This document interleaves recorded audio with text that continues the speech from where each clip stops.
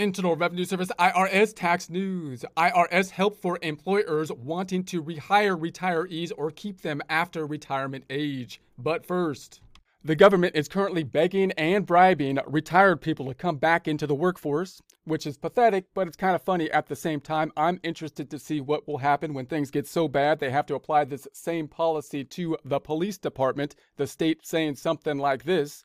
I don't care if you did retire 20 years ago, are now 110 years old, vision at 50% capacity, only able to hear when yelled at. Do you hear me? We need police officers out there on the streets.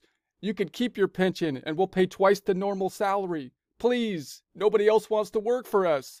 We'll be happy to provide you with a gun in one hand, a walker in the other, replacing the usual billy club.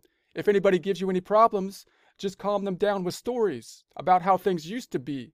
If you need any support out there, we'll call in a squad of retired therapists from the old age home to analyze the agitated individual's current mental state. In fact, we're converting the old age home to the official police department headquarters and renaming the police department to the Friendly Social Department, which sounds way nicer.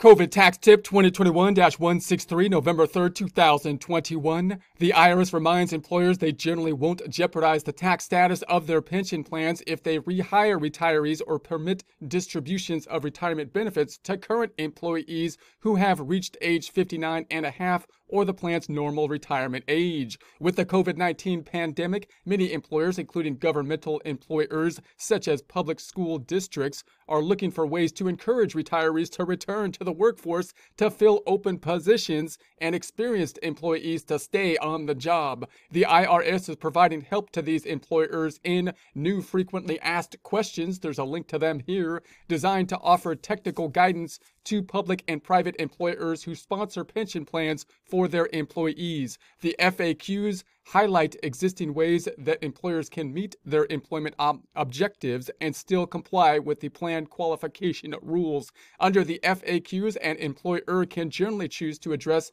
unforeseen hiring needs by rehiring former employees, even if those employees have already retired and begun receiving pension benefit payments. If permitted under plan terms, these employees may continue receiving benefits after they are rehired. Moreover, an employer can generally choose to make retirement distributions available to existing employees who have reached age 59 and a half or the plan's normal retirement age. This may assist in the retention of employees eligible for retirement.